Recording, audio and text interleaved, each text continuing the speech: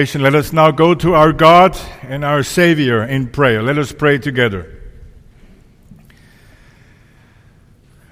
Almighty God, our most gracious, merciful, kind, omnipotent, omniscient, faithful Heavenly Father,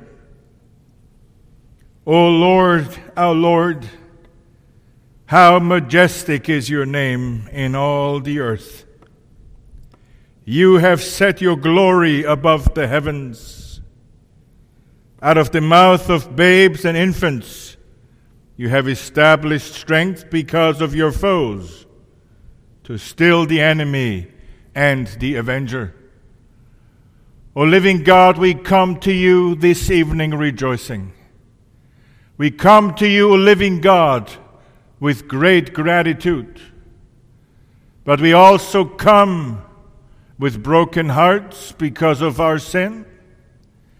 And before we come to you rejoicing in the events for this evening, before we come to you bringing our petitions, we ask you, O living God, to forgive us the multitude of our sins. O Lord, it comes so easy over our lips. Forgive us our many sins. So often we mean nothing by saying this. But this evening especially, O Lord, O Holy Spirit, we ask you to bring those sins that we truly need to repent of, not only feel sorry for, but to repent of, to bring them to the forefront of our minds, that we can truly turn away from them, that we can truly repent, and that we can be cleansed by the blood of our Lord Jesus Christ. O Lord, help us, for we are a needy people. Cleanse us from all of our sins and receive us as your children.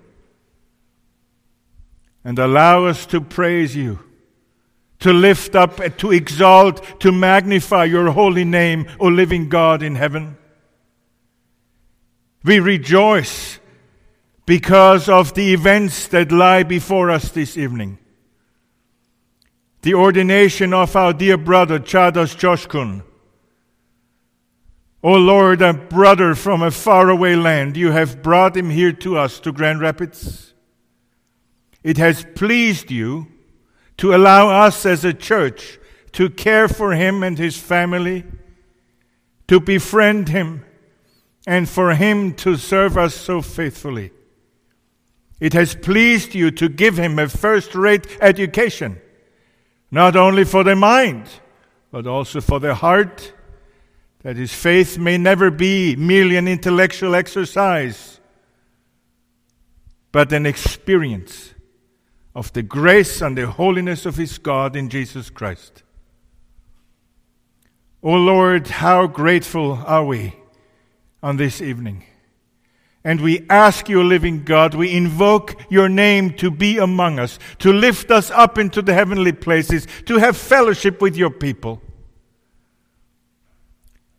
to bless this brother of ours, to equip him, to make him ready, to bless his ministry, whatever lies before him. That this will be truly an event that will be in our memories for the rest of our days, that we'll always look back to with great fondness and praise. An event that will drive us even in years to come to sing the doxology. O Lord, be with us, we ask it this evening, when another man will be ordained as minister of the word and sacraments in the services of his great general, the Lord Jesus Christ, who is the only King of his church. We ask you to be with us, to bless us. We ask you also to bless Dr. Barrett, that the word will go forth with power, convicting us, healing us, correcting us, directing us, comforting us, and overall we ask you, living God, that your name be magnified, that all these things that we have planned for this evening may contribute not to the glory of a man, but to the glory of thy name. And we ask all these things, not in the name of a man, not in the name of a sinner, not based on our own righteousness, for we have none. Our righteousness is but filthy rags. But we ask it in the name of the King of Kings and Lord of Lords, the name above all names. We ask it in the name and for the sake of our Lord Jesus Christ, who rules over all. Amen. Our offering this evening will be for Turkish mission.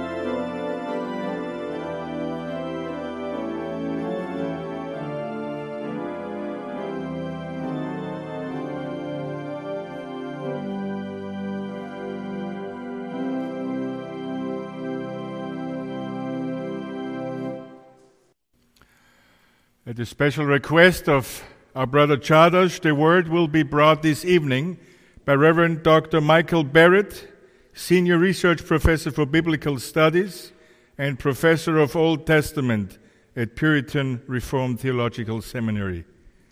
Please, Brother Michael.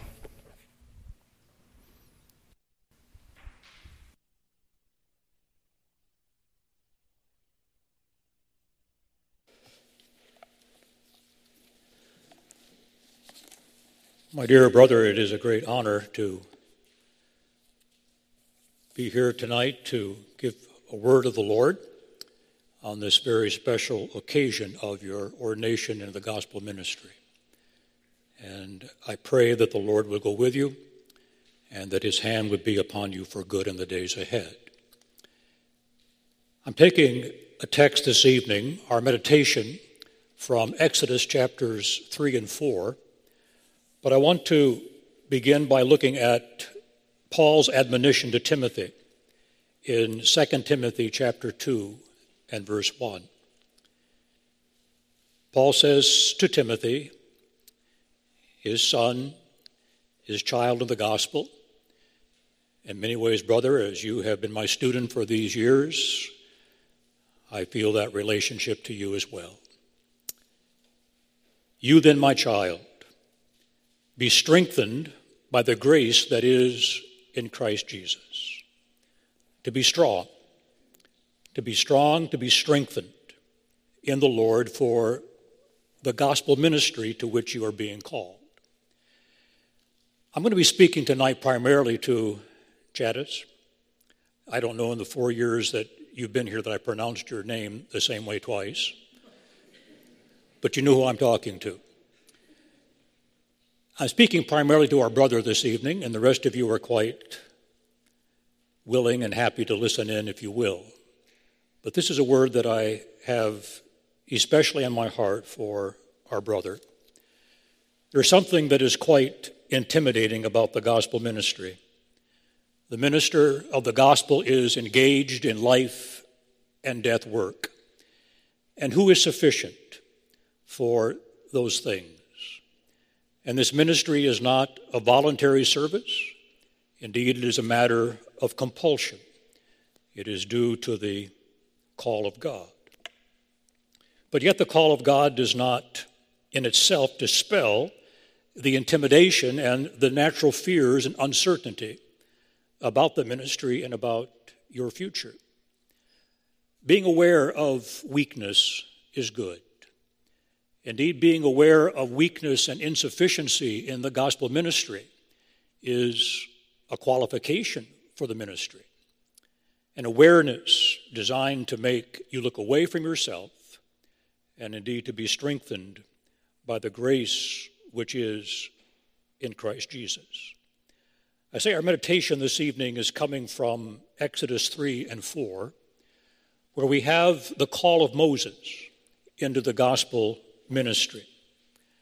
And I think there are some lessons here that will be profitable for our meditation this evening. I want to use this as our charge, looking at Moses then as a paradigm for ministry. Moses was a great man, but he was not without flaws. And he saw his weakness, but he understood that his greatness was not any exercise of his own abilities, but rather his ability to serve was the gracious operation of God. When God called Moses, he was filled with excuses. He was filled with skepticism, with doubt, with hesitation. But God answered his every excuse. And what I want to do from these two chapters this evening is to look at some of the excuses that Moses had for going into the ministry and how the Lord, by his grace, strengthened him to deal with those issues. And I say a consciousness of your weakness is an important qualification for the ministry of the gospel. I dare say I'm always suspicious of those men who think they have everything that is necessary for the ministry of the gospel. Suspicious of those who think that they are God's answer to the entire work of the kingdom. There must be that sense of insufficiency. As Paul considered the life and death issue of the gospel, savor of life unto life, a savor of death unto death.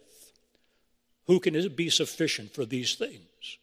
But it is only going to be as you find your strength in the grace of Christ that you will find the sufficiency for the gospel ministry. There are four things then. Four different excuses that Moses raised before the Lord when God called him into this ministry. You recall the beginning of Exodus chapter 3. Moses, having been in exile for some time, was in the wilderness, and now he sees this strange sight, the burning bush. And he goes and investigates that burning bush. He takes his shoes off because that was holy ground. But it was at the burning bush that God instructed Moses, and God called Moses to the ministry that he had before him. At the burning bush, Moses was called to go to the land of Egypt, to be the deliverer of his people, the Lord's people, from that house of bondage. What a call. A people in bondage, a people that could not free themselves on their own energies, but yet God had a purpose of grace, and God was going to manifest his power and his sacrifice in the Passover in bringing these people out of that place of bondage. But nonetheless, notwithstanding the promise that God gave to Moses from the very beginning, that he would deliver the people, Moses was filled with fear. He was filled with trepidation as to the magnitude of what it is that God was calling him to do. His first excuse was that he was inadequate. And here's the proposition that I want us to understand, that is by the grace of the divine presence that you can find strength against your inadequacy. Can you see it? Moses had received the call, but in verse 11, after the Lord had called him, Moses said to God, "Who am I? Who am I that I should go to Pharaoh and bring the children of Israel out of Egypt? Who am I?" Now, that was not an existentialistic question as Moses was trying to get in touch with his inner feelings, but a question rather that brought him to the place where he recognized there was nothing in him sufficient to go before Pharaoh and make this demand that God was making him to do. It seemed as though there was a great disconnect between himself and the mission. The task was so great, Pharaoh was the greatest man on the face of the earth at this time, a powerful man. And here was Moses, and now he's called by God to go into Pharaoh and declare to Pharaoh, say to Pharaoh, God says, let my people go. Moses says, who am I? This task is so great that I'm not sufficient. There was a lack of self-reliance, and that was good. Self-reliance is a thing to be avoided. I said we must recognize, and you must recognize, your insufficiency in and of yourself, notwithstanding all of your training, notwithstanding the sense of calling that you have before God. In and of yourself, you're weak. In and of yourself, there is no sufficiency. And Moses recognized that. Moses recognized that. That kind of self-examination that leads to paralysis is sin. But that kind of self-examination that leads to a sense of dependence upon God is the proper course of action for every minister of the gospel. So I say it's the grace of divine presence that strengthens against the inadequacy. Moses says, who am I? Who am I to do what you're calling me to do? And God says, not to worry. Not to worry. Look at verse 12. Here's the divine presence. I will be with you. I will be with you. Notwithstanding that you don't know who you are, notwithstanding that you see your weakness, not to worry, I will be with you. And it is that sense of the presence of God, it is that sense of the divine presence of the Lord with you as you conduct the ministry that will ultimately be your sense of strength, will ultimately be your sense of confidence in the ministry. Not a promise that it's going to be an easy way. The Lord is not promising Moses that everything was going to go well for him. In fact, he told him just the opposite. He said, when you get in there and tell Pharaoh to let my people go, Pharaoh's going to say no, and there's going to be opposition. And I dare say, brother, that you're going to be facing opposition in one way or another as you enter into the ministry that God has called you to do. But I say ultimately, it doesn't matter who you are. It is that sense and that experience in your own heart and your own soul of the presence of God that will remove and give you strength against any sense of inadequacy. And Moses never knew an hour without the divine companionship. He never knew a difficulty without divine aid. He never knew a Red Sea without the demonstration of God's right arm. So as you strengthen yourself in the ministry, be conscious. In your heart, in your soul, be conscious of the presence of God, that He will not leave you, that He will not forsake you, that He has called you and He is not going to forsake you. The sign that God was giving Moses at this time, I'm going to bring you right back to this place. Here's the sign that I am with you. Here's the sign that my presence is with you. You're going to bring this people out, notwithstanding the opposition, and worship me right at this very place. The promise of God, but particularly here, the emphasis on the presence of God to take care, to strengthen you against the inadequacy. But the second proposition is this, that the grace of divine revelation is the strength against ignorance. The grace of divine revelation is the way to strengthen yourself against ignorance. Look at the next excuse, verse 13. Moses said to God, if I come to the people of Israel and say to them, the God of your father sent me to you, and they ask me, what is his name? What shall I say to them? I don't know what to say. I don't know how to answer that question. I'm ignorant, if you will, of that question that these people are most likely to ask me. Worried that the people would ask something that he didn't know. And that's going to be a constant issue for you, as it is a constant issue for all of us. What if? What if the question comes to us? What if the circumstance comes to us that we don't know how to answer? Well, what is the answer? How do we strengthen ourselves? It is in the divine revelation. What a statement the Lord gives in answer to that question. What shall I say to them? God said to Moses, I am who I am. And he said, say this to the people of Israel, I am has sent me to you. The revelation that God gives of himself, the word of God. God gave Moses a word, not to worry what to say. And you think of all the prophets that came after Moses.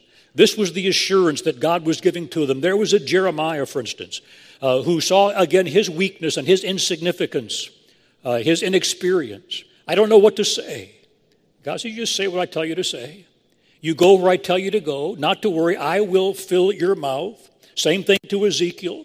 Same thing to Ezekiel. You simply say, thus saith the Lord. That's the message. That is the message. That's going to solve your ignorance, and it's going to solve, if I dare say, the ignorance of the people that are asking that question. God's word. That was the word that Moses needed. God revealed himself. And that's the great thing. That's the great thing about the ministry of the gospel. We don't have to be original. We don't have to be original. My guess is you've heard me say in some class or another, and I tell students on a regular basis, that in our ministry, in our field, novelty is not a virtue. It is not a virtue to be novel, to come up with some new thing. No, it is the burden of our ministry to be able to put our finger on the text of Scripture, to put our finger on the text of Scripture and declare, this is what God says. And that has to be for you, your lifelong mission. Thus saith the Lord. Be sensitive. Be sensitive to the word. Perhaps you've heard me say also in classes from time to time that as ministers, we can only give to people. We can only give to others the overflow of what we ourselves have taken in. If I simply speak in general terms, if I just give the theory, then I'm just a theorist. If I don't practice what I preach, I'm a hypocrite. But it is for us personally to have that experience and that time that we spend in the book. You know the book. Remember how the Lord explained this to Ezekiel after God called Ezekiel to the gospel ministry. He showed him those scrolls, those rolls, and he says, I want you to eat those scrolls. Eat that word. Eat that word. A picture here of assimilating to yourself. You assimilate to yourself. That word becomes part of you. And as that word becomes part of you, then you are able to give that word to others. So we don't have to worry. You don't have to worry as to what it is that you're going to say. It is this book. You be a man of this book. You put your finger on the text of this scripture and be able to proclaim to the people, thus saith the Lord. If they like it, okay. If they don't like it, okay. It's not your word. It's God's word. And that's where the authority comes. The authority comes not from giving your opinion. I have no time. I have no times that for those pulpits that become platforms for giving opinions, even though they be a ministerial opinion. I have opinions on a lot of things, as I'm sure you do. I have many opinions, and my guess is that my opinions, if you don't agree with me, my opinions are better than yours. I'm pretty confident of that. Although my opinions may be better than yours, they are absolutely with no more authority than yours. My authority is not in my opinion. My authority as a gospel preacher is thus saith the Lord. So I trust that what you've learned in exegesis, what you've learned in theology, what you've learned in all the other disciplines will come into play as you perform the ministry that God has given to you. Be able to say before your people, this is what God says. So it's the word of God. It's revelation. It's the revelation of God, then, that is the strength against ignorance. The third proposition is this, that it is the grace of divine responsibility that is the strength against your incredibility. The grace of divine responsibility is strength against your incredibility. Look what Moses says now in chapter 4 and verse number 1. And Moses answered, but behold, they will not believe me. They will not believe me, or listen to my voice, for they will say the Lord did not appear to you. They're not going to believe me. They're going to think my message is incredible, that is, without any basis for belief. Great danger here, the potential weakness that we want to always please man. The fear of God must supersede the fear of man, but so often this is part of, I suppose, the flesh of every minister, that he wants the people to like what he says. He likes the people to enjoy the message, to be edified by the message, to be able to stand at the vestibule and shake hands and say, "Oh, preacher, what a blessed word that was today. Oh, how I was fed." Oh, we desire that, sure. Feeds us. It feeds us. But after all is said and done, it is not the accolades of man, it is not the accusations of man that is our primary concern. We have the fear of failure, the fear of rejection. We tend to take stuff personally in his hand. What's the Lord teaching Moses here? I'm in control. I'm in control of things. You're not responsible. Moses had nothing to do with causing that rod to turn into a snake. He had less to do with picking up that snake by the tail and making it a rod again. That was not within the domain. That was not within the sphere of Moses' ability or Moses' power. The Lord says the results of this are in my hand. There's the rod of the snake. There's the leprosy that was restored. There's the water that turned to blood. No prophet like unto Moses. But the results, and this is the key here, the consequences, and how people respond to your preaching, how people respond to the ministry that you have, is not your responsibility. Your responsibility is simply to proclaim, "Thus saith the Lord." This is what God says. You have no control. You have no control over what people will think of you. You have no control over how people are going to respond to your message. And just by the way, don't believe everything that you hear on the way out of the church. Yeah. How do people respond? It's God's business. You just be faithful. You just be faithful to the word. You be faithful to the calling that God has given to you, and let the results be in the hand of God. And what better place is there to be? Christ says that he's going to build his church so that not even the gates of hell, the defensive system of hell itself, can withstand the advancing of the church of Christ. Christ's church is going to advance, with or without us. With or without us. But what a privilege it is. What a privilege it is to be part of that, to be used by God in one way or another for the extension of his kingdom. But don't worry. Don't beat yourself up. Don't beat yourself up when your word seems to be rejected by men. The gospel is a savor of life unto life to some. It's a savor of death unto death to others. And that's in the hand of God. The results are in the hand of God. And the last thing I say is this, the last proposition, that it is the grace of divine sovereignty that is strength against inability. The grace of divine sovereignty is strength against inability. Verse 10 of chapter 4. After seeing all those signs, all those proofs that God had called him and God was going to help him and God was going to supply him with the necessary power for the ministry, what did Moses say to the Lord? "Oh, my Lord, I'm not eloquent.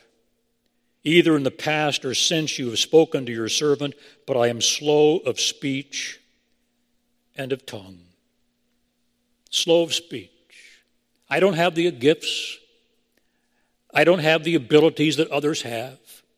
I can't speak like him. I can't do what he does. And there's always the tendency to compare yourself with somebody else who has a more proficient gift in one way, and it's a foolish thing. You are what you are. You are what you are. You are what God has made you to be. I am what God has made me to be. I know my gifts, and I know what gifts I don't have. And I can look at the gifts of others. I can look at the gifts of other ministers and other believers and say, I admire those gifts. I admire those gifts as they are obviously the evidence of God, but to beat myself up for not having those gifts is foolish. Don't compare yourself with others. Moses, I can't talk like Aaron. I can't talk like others. What does God say? The Lord said to him, who has made man's mouth? Who makes him mute or deaf or seeing or blind? Is it not I, the Lord? Now therefore go, and I will be with your mouth and teach you what you shall speak. The Lord made Moses the way he made Moses. The Lord knew how Moses talked, how Moses spoke. He knew that he was slow of speech, if you will, that whatever the impediment might have been. God knew that. But God had a purpose for Moses. And it was foolish for Moses then to look at Aaron or to look at someone else that had a greater ability for speech, greater ability to preach than he. God says, quit it. I made you the way I want you to make you. I have given you the gifts that I want you to have. There are things that I can do that God's given that no one else can do, but there are so many things, and I can look at others and I can look at some of my colleagues at the seminary and say, oh, I admire those guys. I wish I had their brains. I wish I had their skills. I wish I had their ability. I wish. But God has made me. God has made me the ways he made me. And God has made you the way he's made you. And so you use and you rest upon the abilities that God has given to you. And in your weakness, you find strength. There is strength. This is why Paul said to his son, strengthen yourself by the grace which is in Christ Jesus. You're not going to solve the problem here. Moses wasn't going to solve the problem by going to some speech therapist. How was going to be the problem solved?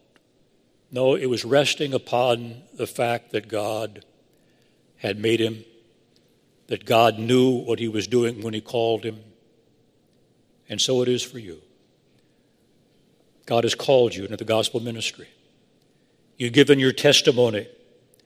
You've been examined. You've been approved. And now you've come to this very special night in which hands are going to be laid upon you, setting you apart for this ministry of the gospel. I pray. It is my desire and my concern for you that you might be strengthened by the grace that is in Christ Jesus. I bid you well, my dear brother. May the Lord's hand be upon you, and may your hand, your finger, be upon the text of this book, or for the rest of your life, no matter where it is or the circumstances in which you preach, that it'll become clear to others, to all that hear you, that this is the Word of God. May God help you. May God bless you.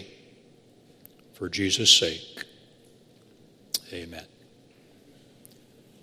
Our gracious Lord, how thankful we are for the fact that you use weak vessels, just clay pots, no significance, no value in themselves.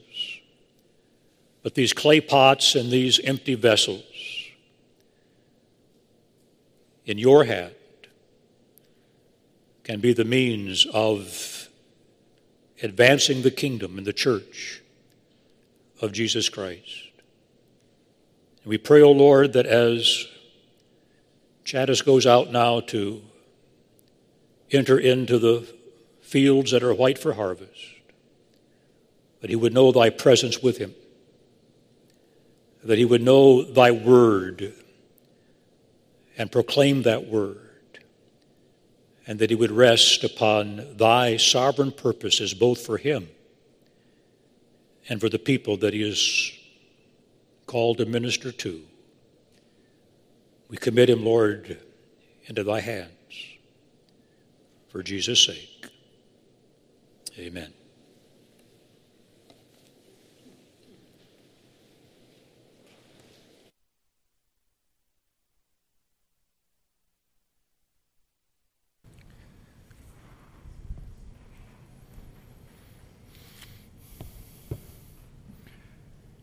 Thank you, Dr. Barrett. We respond to the preaching of God's holy word by singing number 240, Teach Me, O Lord, Thy Way of Truth. 240, and we rise as we sing.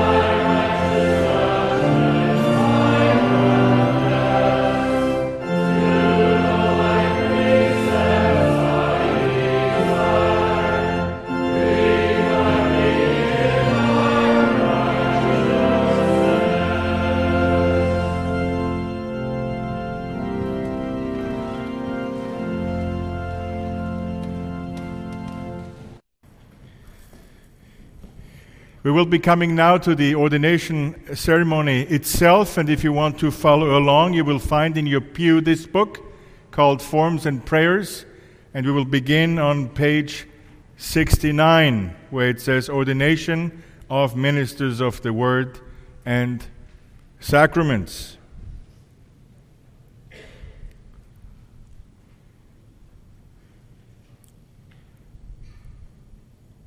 Congregation of Jesus Christ, the council has made known to you the name of our brother Cagdas Coşkun, who is now to be ordained to the ministry of the Word and Sacraments. The Holy Scriptures teach us that Christ Jesus gathers, protects, and preserves for himself a church out of the corrupt race of men for life eternal, and gives to his church such teaching and care that she may grow in faith, love, and service. For this work, Christ, by a particular grace, uses men, appointing them to the preaching of the gospel and for the building up of his body. The Apostle Paul solemnly charged Timothy to preach the word, and our Lord Jesus charged his disciples to make disciples of all nations, baptizing them in the name of the Father and of the Son and of the Holy Spirit, teaching them to observe all that I have commanded you. The Apostle Paul declares that the Lord Jesus Christ has given the apostles, the prophets, the evangelists, the shepherds, and teachers to equip the saints for the work of ministry, for building up the body of Christ. For this reason, the Church has recognized the distinct office of the minister of the Word. The minister of the word is called by the command of God to preach the gospel of his kingdom. This preaching has the twofold object of calling sinners to reconciliation with God through Jesus Christ and nurturing believers in the faith and life of the kingdom of God. Ministers are called ambassadors for Christ, as though he were pleading by them, "Be reconciled to God." Therefore, this preaching must be addressed to all people. The preaching of the gospel must especially be addressed to the gathered congregation for the nurturing of Christian faith and life and for strengthening them against all error. Paul charged Timothy, in the presence of God and of Jesus Christ, preach the word, be ready in season and out of season, reprove, rebuke, and exhort with complete patience and teaching. And he charged Titus that a minister must hold firm to the trustworthy word as taught, so that he may be able to give instruction in sound doctrine and also to rebuke those who contradict it. The minister of the word is called to administer the sacraments, which the Lord has instituted as signs and seals of his grace. Christ gave this charge to his apostles, and through them to all ministers of the word, when he commanded them to make disciples of all nations, baptizing them in the name of the Father and of the Son and of the Holy Spirit, and when he said of the Lord's Supper, "Do this in remembrance of me." The minister of the word is called to the service of prayer. In speaking of their calling, the apostles say, "We will devote ourselves to prayer and to the ministry of the word." So too it is the calling of all God's ministers to lead the people of God in supplications, prayers, intercessions, and thanksgivings for all people, for kings, and all who are in high positions. The minister of the word is called together with the elders to shepherd the people of God in their Christian life, giving guidance and counsel in all that they need, exhorting them to contend for the faith that was once for all delivered to the saints, and keeping the church of God in good order and discipline. They are pastors appointed to shepherd the church of Christ, which he purchased with his own blood, in keeping with the Lord's command, "Feed my lambs, feed my sheep." They, together with the elders, watch over the house of God for the right and fruitful ordering of the faith and life and worship of the people of God. In their exercise of the keys of the kingdom, what they bind on earth shall be bound in heaven, and what they loose on earth shall be loosed in heaven. Congregation, we now turn to paragraph 2, which you find on page 73, as we are ordaining a minister as a foreign missionary. So we continue here on page 73.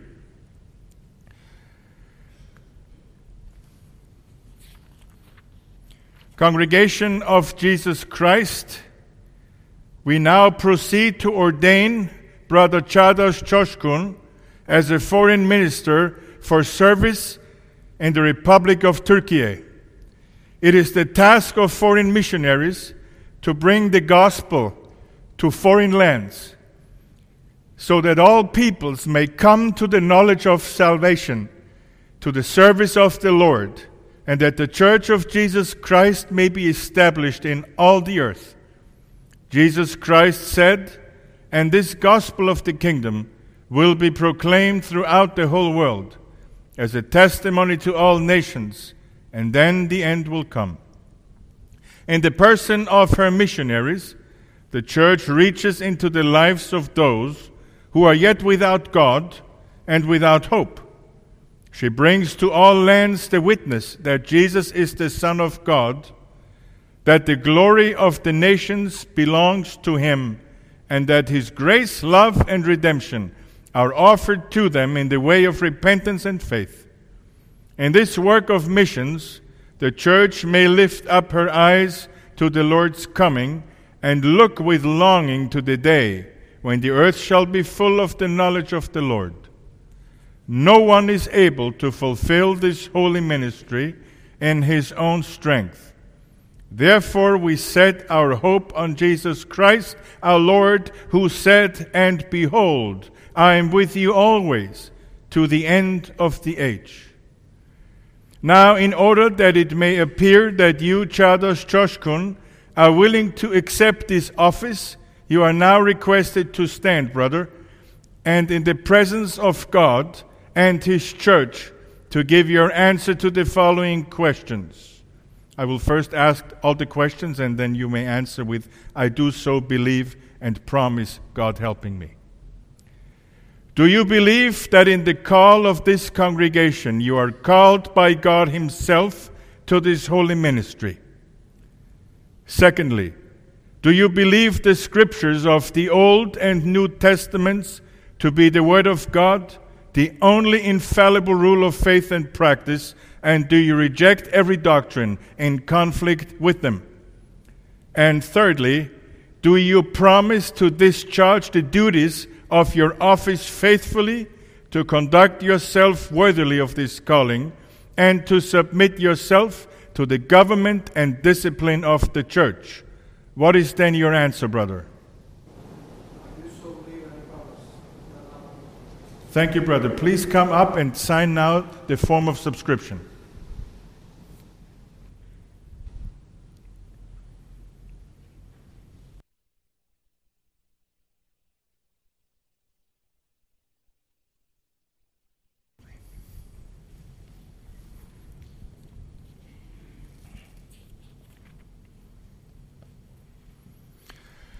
We shall now come to the biblical practice of the laying on of hands, and I will ask our dear brother to come and kneel, if you will. You can bring a pillow if you want to the first step.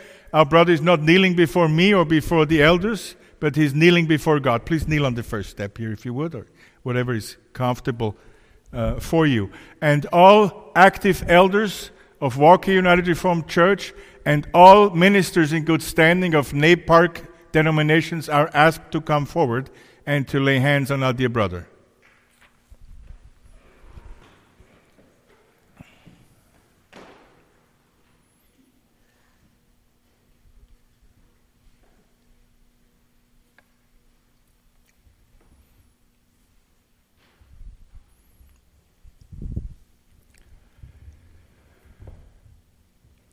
Go then, brother, and bring the gospel to those to whom you are sent. Make disciples of them and baptize them in the name of the Father and of the Son and of the Holy Spirit. May God, our Heavenly Father, who has called you to this holy ministry, enlighten you with His Spirit, strengthen you with His hand, and so govern you in your ministry that you may be engaged in it faithfully and fruitfully, to the glory of His name and to the coming of the kingdom of His Son, Jesus Christ. And you, congregation, continue in fellowship with this missionary, whom you send forth in the name of Christ. Sustain him with your fervent prayers, support him with your gifts, strengthen his hand and heart in every need. As Christ received you, be ready to receive those who are brought into the body of Christ through His ministry, that there may be one flock and one shepherd. No man is of himself sufficient for these things. Let us call upon the name of God. Merciful Father, we are thankful that it pleases you by the ministry of man to gather your church out of the lost human race to live eternal. We acknowledge the gifts of this your servant, now being sent by this people in your name to be a messenger to others of the good news of your peace. Send now the Holy Spirit upon him. Enlighten his mind to know the truth of your word. Give him the ability to make known the mystery of the gospel with boldness. Grant him the wisdom to care for and guide the people over whom he is placed. Through his ministry, build up your holy church and grant her increase in number and in virtue. Give your servant courage through your Holy Spirit to fulfill his calling against every difficulty and to be steadfast to the end. Let those to whom he comes, see in him the ambassador of Christ, calling them to be reconciled to God. May they receive his teaching and exhortation with all reverence, and believing in Christ through his word, become partakers of eternal life. Grant this, O Heavenly Father, for the sake of your dear Son, in whose name we pray. Our Father, who is in heaven, hallowed be your name. Your kingdom come. Your will be done on earth as it is in heaven. Give us this day our daily bread, and forgive us our debts as we forgive our debtors. And lead us not into temptation, but deliver us from evil. For yours is the kingdom, and the power, and the glory forever. Amen. Thank you, dear brothers.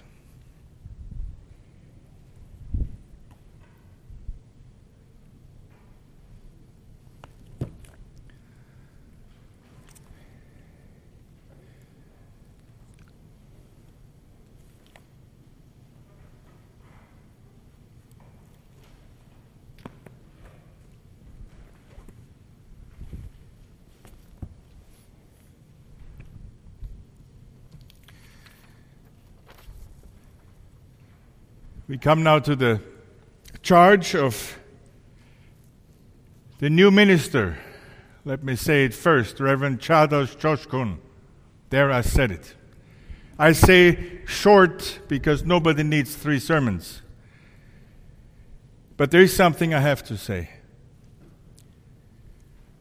Brother Cagdas, dear friend, we have been waiting for this moment for years. It has been in the making from before the foundation of the world.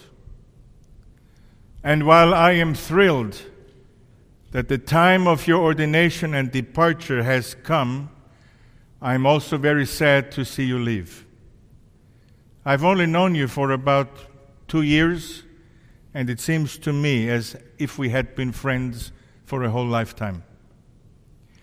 When you asked me to give the charge to you this evening, I started thinking long and hard. What is the thing that I want to tell him? I thought, I don't want this only to be a procedure or liturgy. I want to make this count.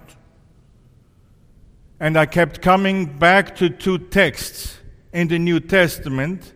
The first one, a rather obvious one, 2 Timothy chapter 4, verses 1 through 5. It is the charge that Paul gave Timothy, his spiritual son, and it encourages young Timothy to stand firm in the truth no matter what. And these are the words of Paul, who is driven by the Holy Spirit, to write them to Timothy. I charge you in the presence of God and of Christ Jesus, who is to judge the living and the dead, and by his appearing and his kingdom, preach the word, be ready in season and out of season. Reprove, rebuke, and exhort with complete patience and teaching. For the time is coming when people will not endure sound teaching, but having itching ears, they will accumulate for themselves teachers to suit their own passions, and will turn away from listening to the truth and wander off into myths. As for you, always be sober-minded, endure suffering, do the work of an evangelist, fulfill your ministry. My dear brother, this is a very solemn charge, as it is spoken in the presence of God and of Jesus Christ, who is here invoked as the judge of the living, of the dead. Paul, driven by the Holy Spirit, uses eschatology for motivation. And this very solemn charge refers not only to Timothy, but to every minister of the gospel. It begins with the admonition, preach the word. A pastor is always first a preacher.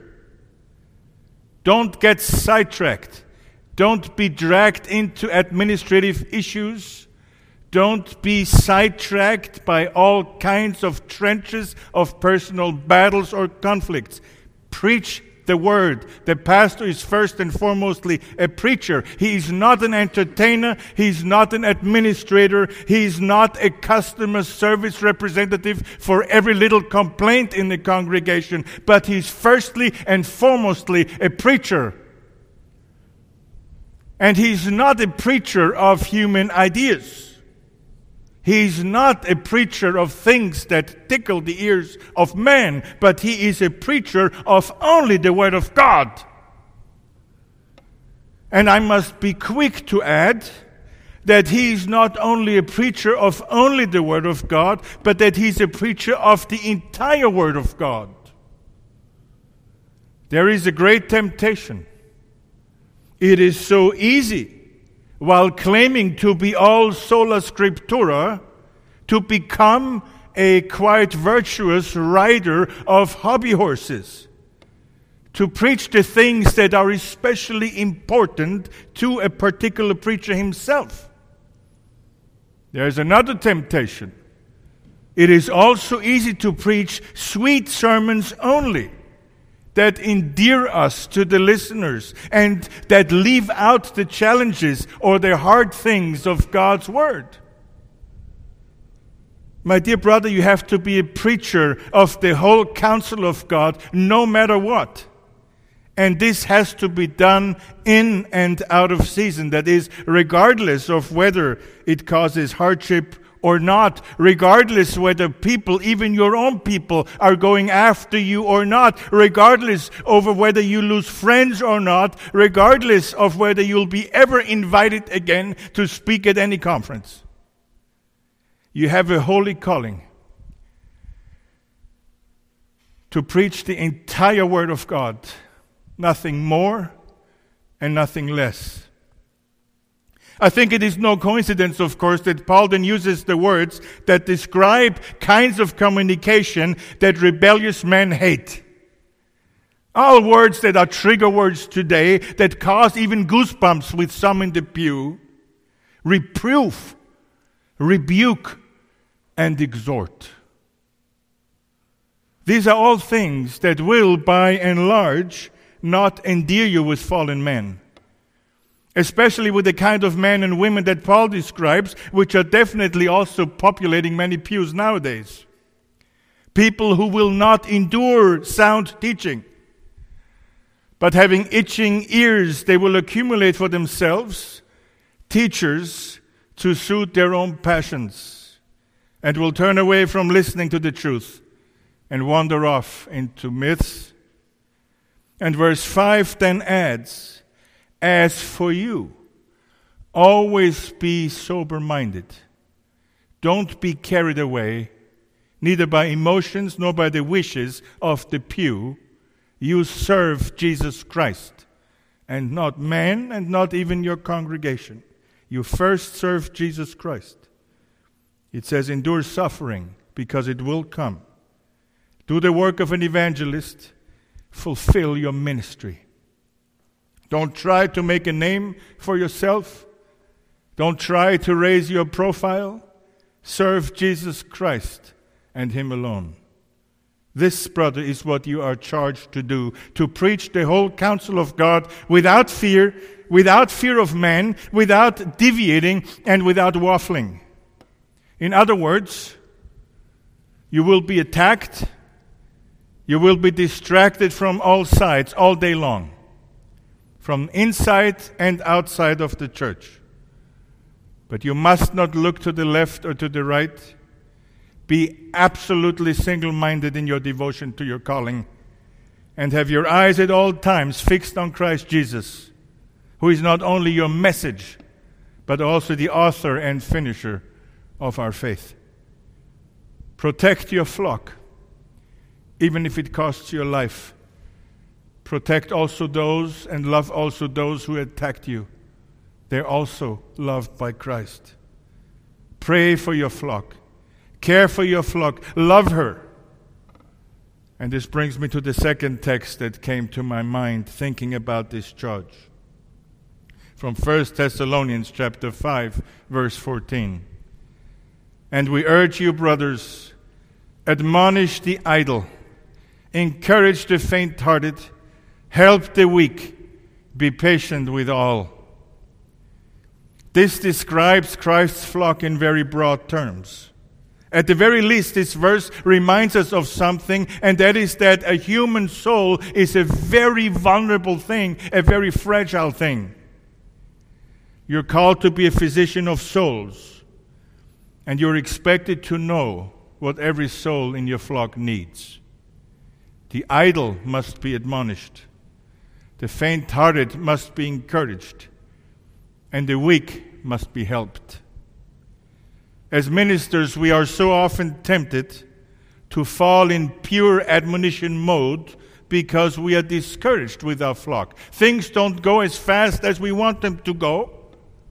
But this mindset, to fall into this solely admonition and almost bitterness mode, is basically only ministerial elitism, where we lift ourselves above the flock and look down how slow they walk in their walk with Christ. Now, if you look at this one verse, according to it, 2 out of 3 need not pure admonition mode, but they need help. They need encouragement. Keep this in mind, dear brother, that while there are times for admonition and even discipline, to be tender and patient with your people, no matter what they will do to you. Dear brother, what a great day this is. Soon you will be on the field where God has called you to serve. I also have to admonish you to not forget to look first after your own and your family's spiritual well-being. Otherwise, you're no help to anyone. Brother, keep the course, no matter what. And the course is Christ and Christ alone. Fight the good fight. Finish the race. Keep the faith, and you can say with the apostle, "There is laid up for me the crown of righteousness, which the Lord, the righteous judge, will award to me on that day, and not only to me, but also to all those who love his appearing." And keep your eyes fixed on Jesus, the author and finisher of our faith, who for the joy that was set before him endured the cross, despising the shame, and is seated at the right hand of the throne of God. Oh, brother, God knows I will miss you dearly. May the Lord our God bless you and keep you in the work that he has set before you. Amen. I'm not done yet. Dear congregation, so dear to my heart, and I know so dear to our brother Cagdas' heart, may I address you too with a short charge?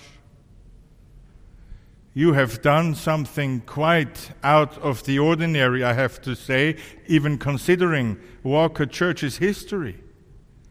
You have loved, nurtured, and helped prepare a missionary family for their ministry abroad. And now you are sending them far away, to a faraway land, to bring the good news to the people of Turkey, who have been so long in the bondage of Satan and of Islam. And this extraordinary thing that we have done will hopefully have an encouraging effect, not only to the Christians in Turkey, but also to our sister churches here in Michigan, to do the same in the future. But there are also some challenges that you will be confronted with.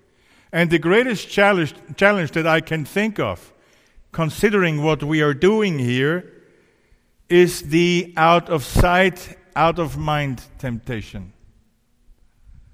Soon, the Coşkuns will be living and serving thousands of miles away, while your lives, your daily lives, your daily chores will continue with all the joys and with all its challenges and distractions.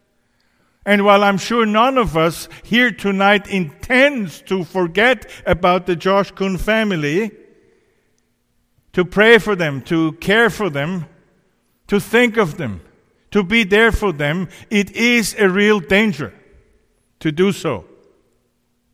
We must make it a point to keep them in our hearts and minds and to pray for them and for their work regularly and constantly. As a congregation, we must have a mindset that clearly reaches beyond the city limits of Walker or of Grand Rapids, Michigan.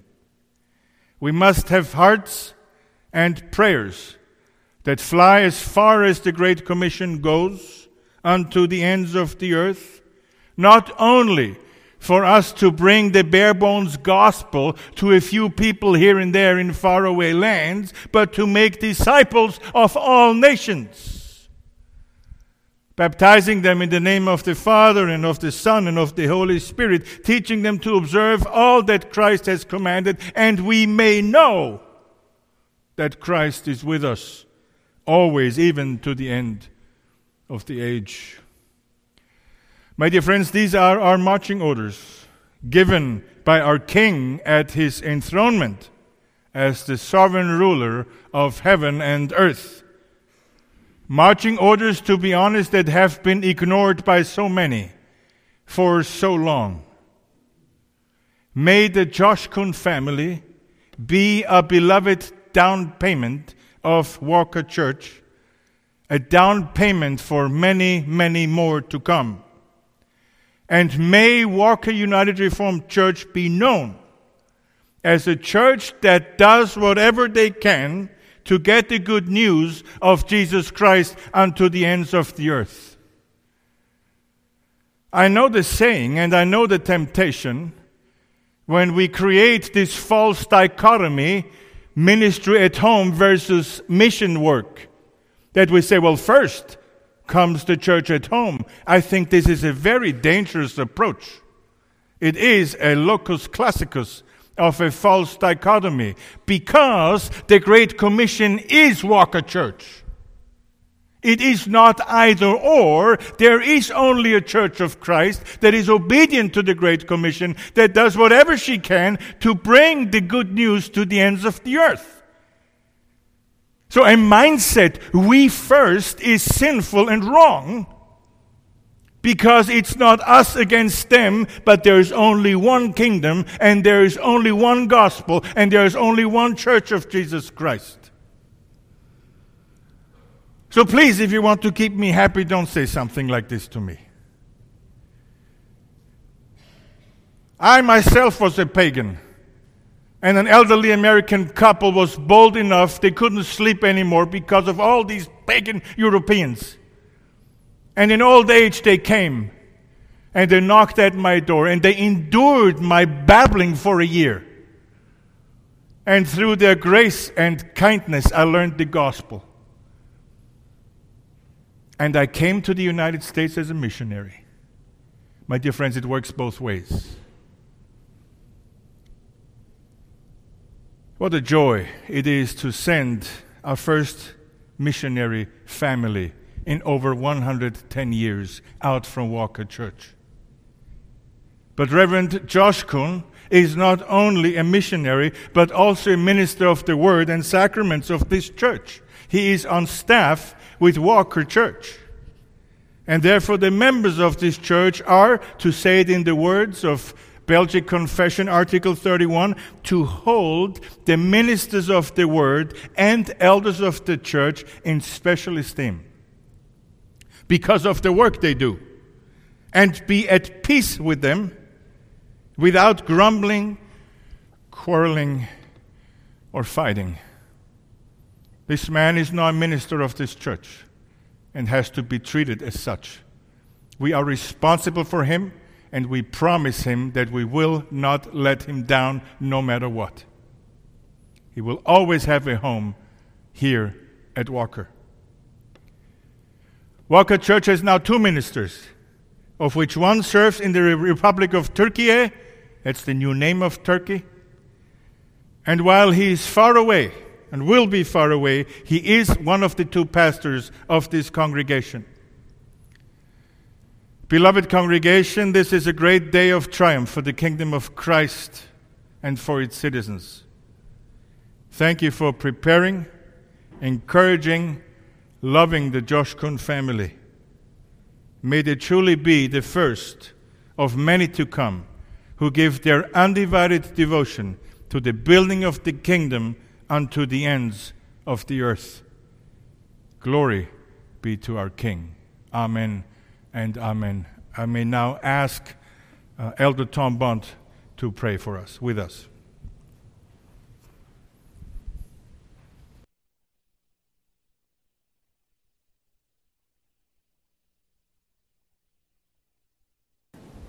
Shall we pray?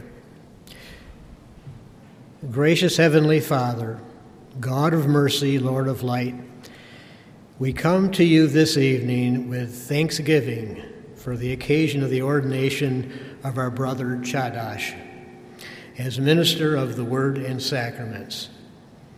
You led your prophet Isaiah to write, "How beautiful are the feet of him who brings good news."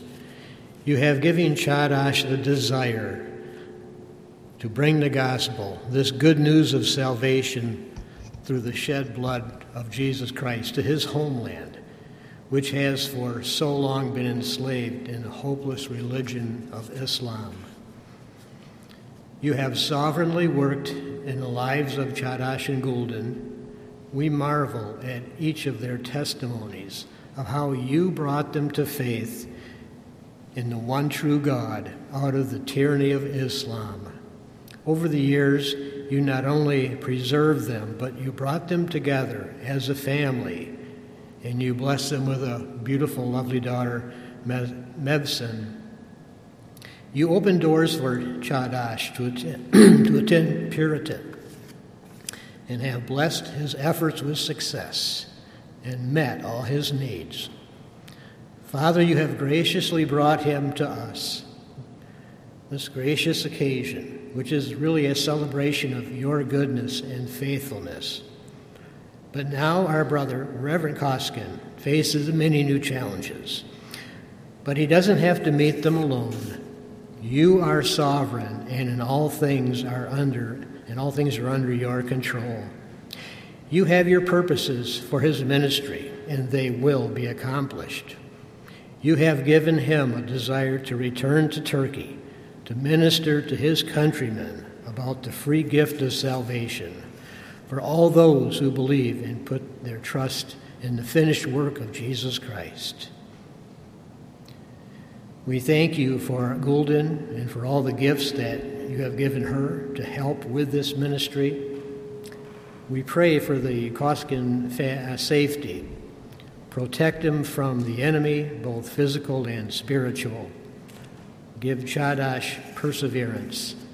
Endow him with wisdom and courage. But most of all, may he totally rely on you, not on his own strength. May he be always a man of prayer and always follow the teaching of Psalm 119, "Thy word is a lamp unto my feet and a light unto my path."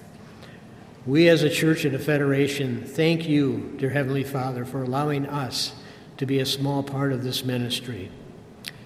Cause us to be generous in our support for this ministry and diligent in our prayers for them. But to you, dear Heavenly Father, goes all the honor and glory. May you accomplish your purposes. We pray that you will cause the hearts of the Turkish people to be open and fertile, that Cagdas may boldly and faithfully sow the seed of the gospel, and that you, Almighty Lord, will bring forth a bountiful harvest of souls for the kingdom, for the building of your kingdom. And we pray all of this in the name of our Lord and Savior, Jesus Christ. Amen.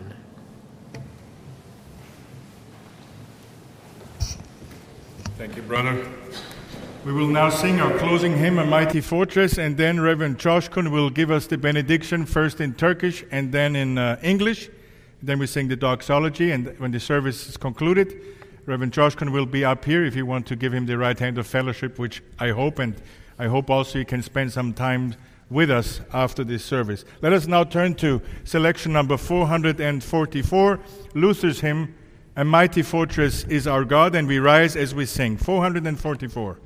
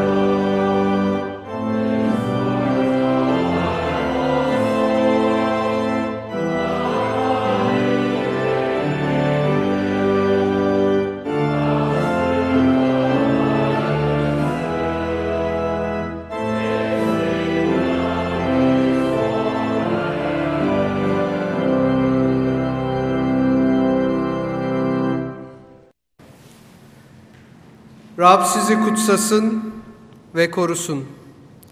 Rab aydın yüzünü size göstersin ve size lütfetsin. Rab yüzünü size çevirsin ve size esenlik versin. The Lord bless you and keep you. The Lord make his face to shine upon you and be gracious to you. The Lord lift up his countenance upon you and give you peace.